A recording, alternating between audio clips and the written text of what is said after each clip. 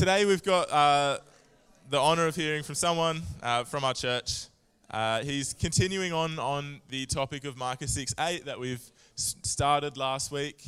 And his name is Mao. So everyone give Mao a massive welcome up as he comes to share. Thanks, Benito. I've never had such a good welcome. How is everybody this morning? Glad to be in church? Great. Yep, good stuff.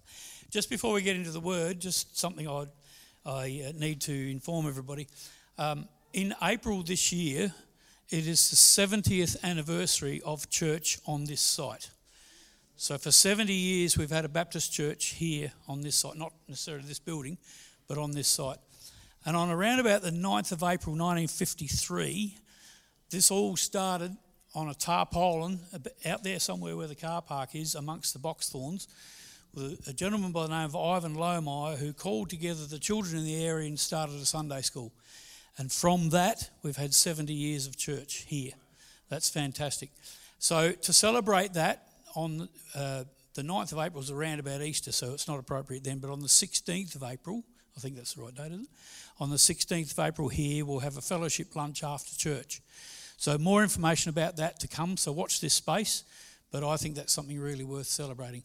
Unfortunately, we don't have any, well we do, we have one man who is still alive from that day, but he was an infant at the time. And that was actually Ivan's son, Jeff, who was a pastor here at one time.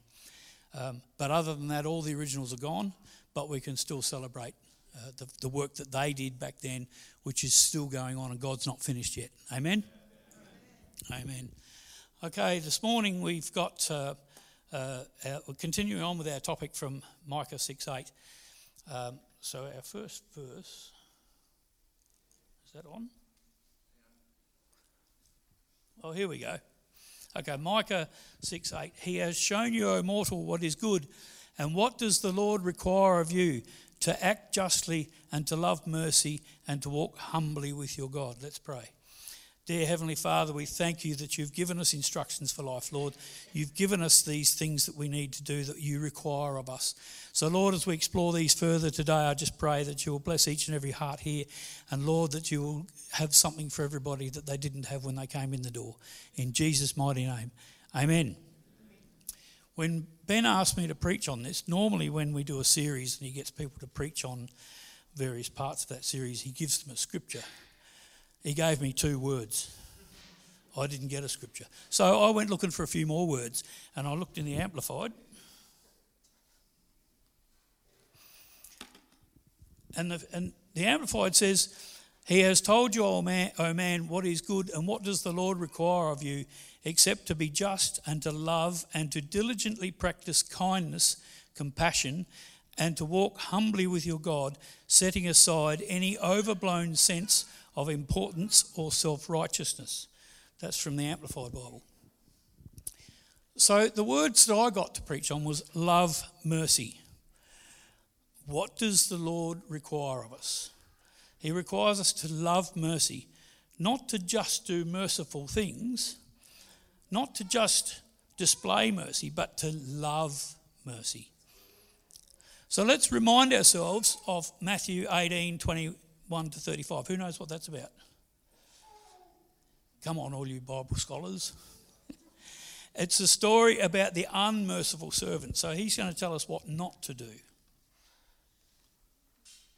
when the technology works.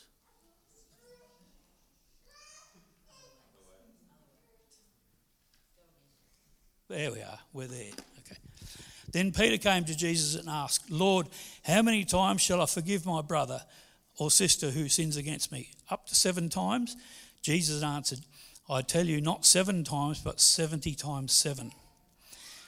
Therefore, the kingdom of heaven is like a king who wanted to settle accounts with his servants.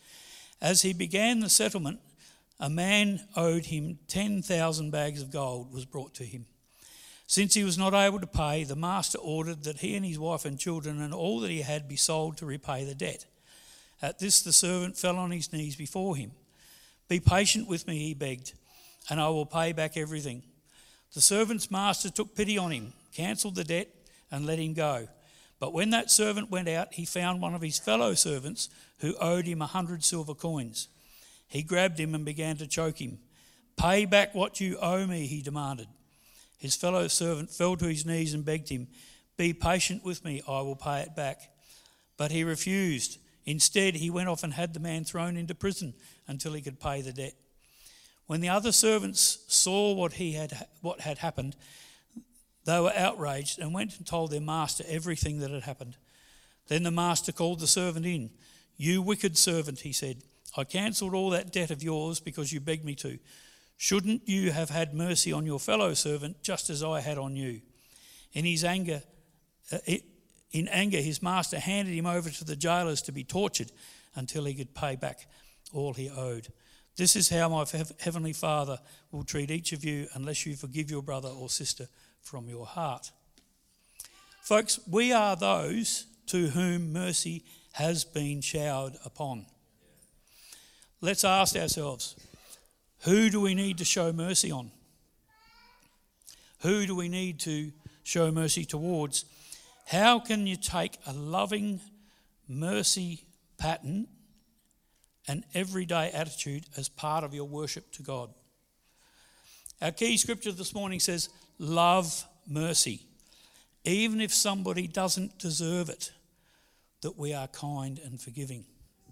So let's have a look at a few more scriptures. See if I can press the right button this time. Okay. Matthew 5:7. Blessed are the merciful, for they shall obtain mercy. Matthew 6:12. Forgive us our trespasses, even as we forgive those who trespass against us. Matthew 7:12. So in everything do to others what you would have them do to you, for this sums up the law and the prophets. John 13:34. A new commandment I give you, love one another. As I have loved you, so you must love one another. John 15:12. My commandment is this, love each other as I have loved you. Romans 13:10. Love does not harm a neighbour, therefore love is the fulfilment of the Lord. And Ephesians 4:32. Be kind to one another, tender-hearted, forgiving one another, even as God, for Christ's sake, has forgiven you. When Ben asked me to preach and I had these two words, my first thoughts were, okay, I'm going to have to work on this. But do you know, the whole message of the Bible is love, mercy. That is the whole message. It was not hard to find a number of scriptures, and there's lots more. I only stopped at 7. I could have gone on and on. We could have been here till 6 o'clock tonight reading scriptures along those lines. The Bible's full of them.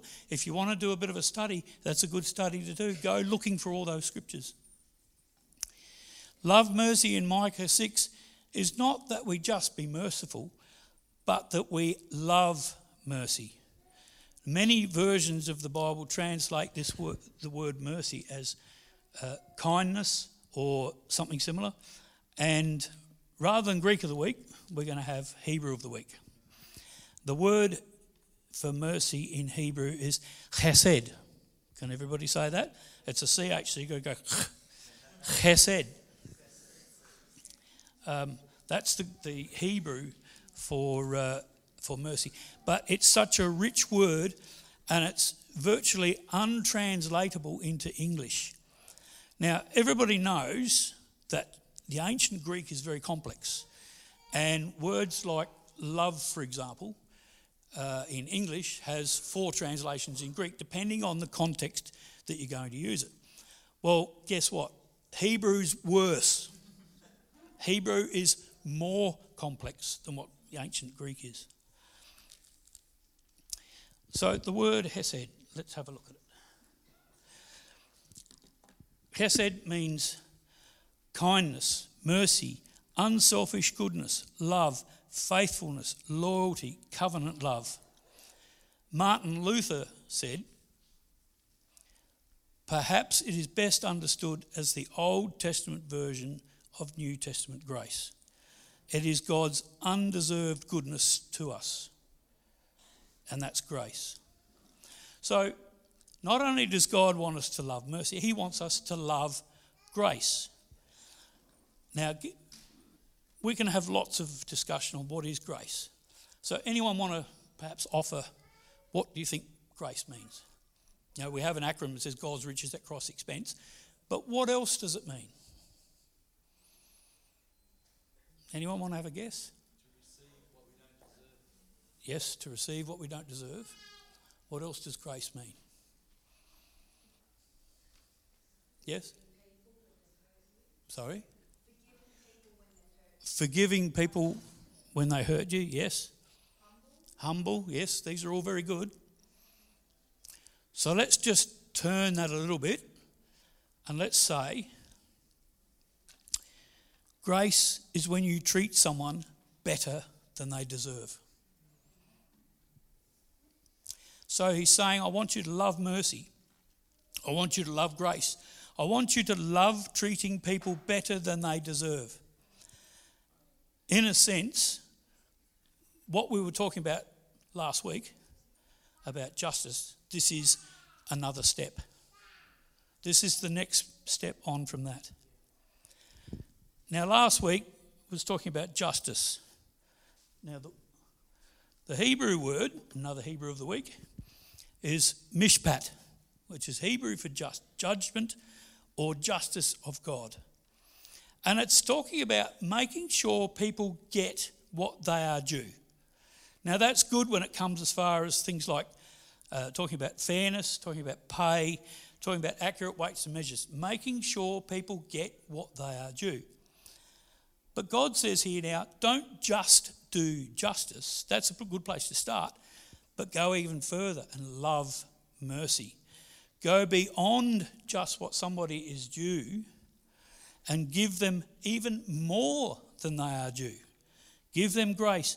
Treat them better than they deserve. Now, of course, sometimes people take the wrong view of justice, kind of a cruel delight in seeing people get what they deserve. You remember the old eye for an eye, tooth for a tooth? The justice system used to have capital punishment. And in some countries they still have capital punishment, but we don't here in Australia. But here in Australia we do have, anyone heard of trial by media? It's rife, especially social media. It's even worse. So people declare others guilty regardless of, even if a court of law vindicates the accused. Some people pass their own judgment based on bias, hearsay and assumptions without knowing any of the fact. In fact, they're probably saying, we know better than the judge. The judge and the jury found them innocent, but we reckon they're guilty. I've seen that on social media a lot. The Westminster justice system, which we use, says innocent until proven guilty. It also says the burden of proof is on the accuser. But all too often the world, and in particular social media, ignores that and basically declares that an allegation equals guilt. That's pretty hard-hearted, isn't it? Sometimes we see a cruel spirit of justice just like that. They got what they deserve, or let's give them what they deserve. But we need to be very careful with that, because what we don't want is for God to give us what we deserve. So God says, you remember that parable we read a few minutes ago about the unmerciful servant? So we really don't want to be doing that. So God says, don't just love justice. Don't focus on justice. If we just focus on justice, we're not seeing God's big picture. Instead, he says, love mercy, love grace, enjoy and take delight in treating people better than they deserve. Perfect example of that happened on Friday night. Our oldest daughter, Danny, turned 40 on Friday. Makes me feel real old. And she wanted to have an extended family dinner at a venue in the city, which we went to. And Monica and I had discussed, what are we going to give her for her 40th birthday? And we thought, we'll give her a voucher for that venue. And so Monica said about trying to make contact with the organisation, and they didn't really respond, but they responded on the Friday morning. So she sent me the email that they'd sent, so I followed that up and found out, yes, they do vouchers and all that sort of thing. So I tried to follow their process, because you've got to do it all online. You can't just sort of do it. I tried to follow their process and did everything that they expected me to do, and got an email back saying, yes, this is all right. So when you come in, just pay for the voucher and you can give it to your daughter. So we got there, and I asked for the person I'd been dealing with, and she'd gone home. She knocked off at 5 o'clock and I missed her.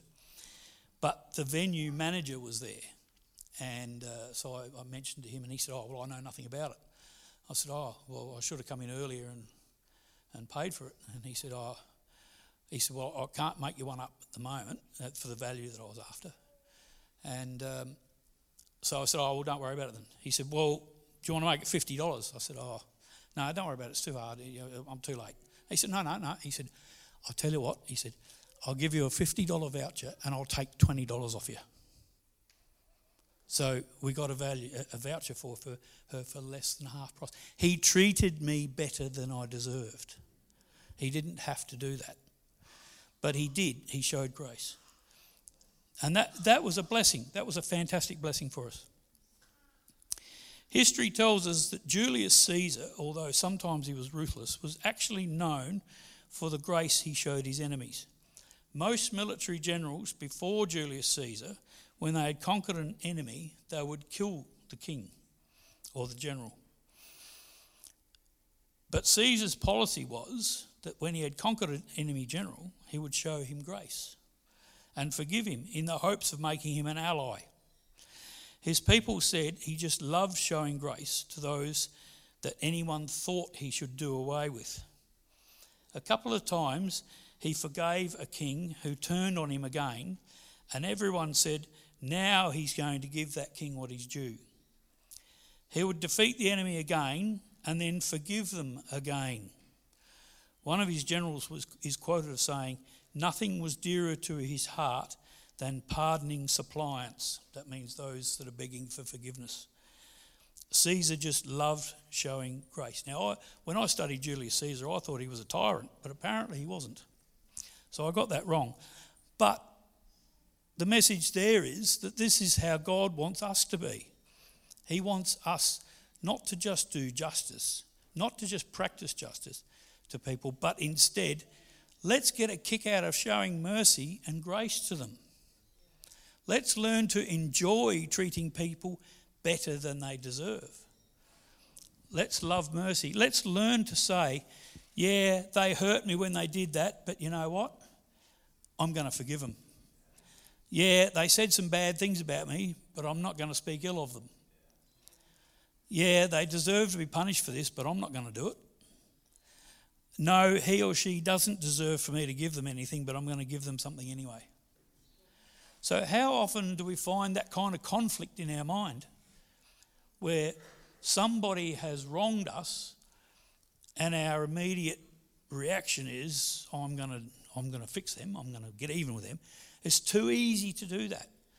What God wants us to do is look beyond that and look at blessing them anyway. Showing mercy, loving mercy. Let's learn to enjoy not just treating people justly, but to relish showing them grace instead. Love mercy. Now, someone might say, well, why should we do that? Why should we treat people better than they deserve? Well, there's only one reason for that and that is that that's what God did for us, if we are Christians. None of us deserve what we have as Christians. We don't deserve to be Christians at all. If we think we deserve to be Christians, then we got it all wrong, and we're not humbly walking with God. And we're going to hear more about that next week. Everything about being a Christian is due to the mercy and grace of God, not anything we deserve. When God created us, he did not create us as slaves, but as sons and daughters of God, made to delight. No, too far.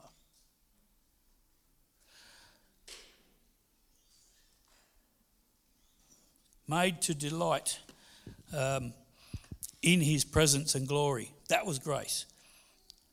In John 15:15, Jesus said, I no longer call you servants because a servant does not know his master's business. Instead, I have called you friends, For everything that I learnt from my Father I have made known to you. You know, the very first time that we ever sinned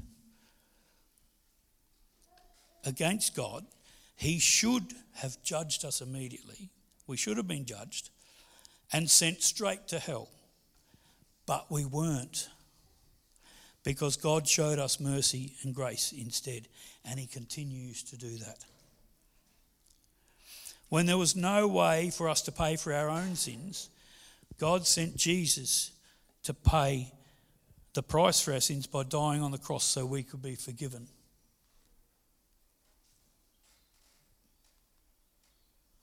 For it is by grace you have been saved, and this not from ourselves, but it is the gift of God, not by works, so that no one can boast. Ephesians 2:8-9. We can't boast. We didn't work on salvation ourselves, we were given it. Now we have to work out what goes on after that between us and God. We have to be able to understand what it is that God's done for us. We need to find out what his will for us, but he gave it to us first by his grace because he loved mercy. We didn't deserve any of it. Could the band come back, please? Perhaps we could have all eyes closed. It's time to do business with God. We are not saved because we're better than anyone else or because of anything we earned or deserved. The only reason any of us are Christian is by God's mercy. Now God says, if you have received my mercy, then I want you to show how much you appreciate it by turning around and showing that same grace to others. Love, mercy, delight in being gracious to people and treating them better than they deserve, because it reminds us all that God has treated us better than we deserve. And it is also a witness to others of what God's mercy is like.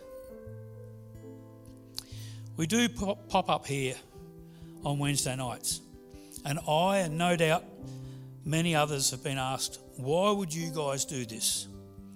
Why would you go to all that effort to give us a free meal? Now that opens the door. When that question gets asked, that opens the door to introduce people to the love of God, to the mercy of God. It's an extension of God's love. God showed his love to us, and so we want to show his love to the local community. And we'll take care of their meal on Wednesday nights. It's only a small thing, but it's something we can do together as a church to demonstrate how we love mercy, how we love grace, and how we can do something for the community because God has first done it to us. God's grace to us is always the basis of the mercy we show to others. The reason we give others mercy is because God gave it to us first. God wants us to learn to delight in showing grace. Love mercy, love grace, and let it remind us and others of the grace that God first showed us. So as a church, what does that mean? On the wall in the foyer as we come in, there's a great big sign. It's the motto of the church. That sign is not on the wall because a handful of people decided that they wanted to practice sign writing.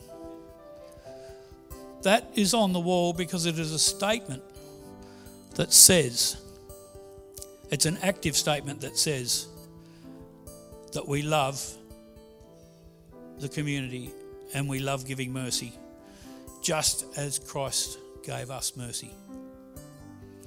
So let's remember that without God's love of mercy for us, we wouldn't be here.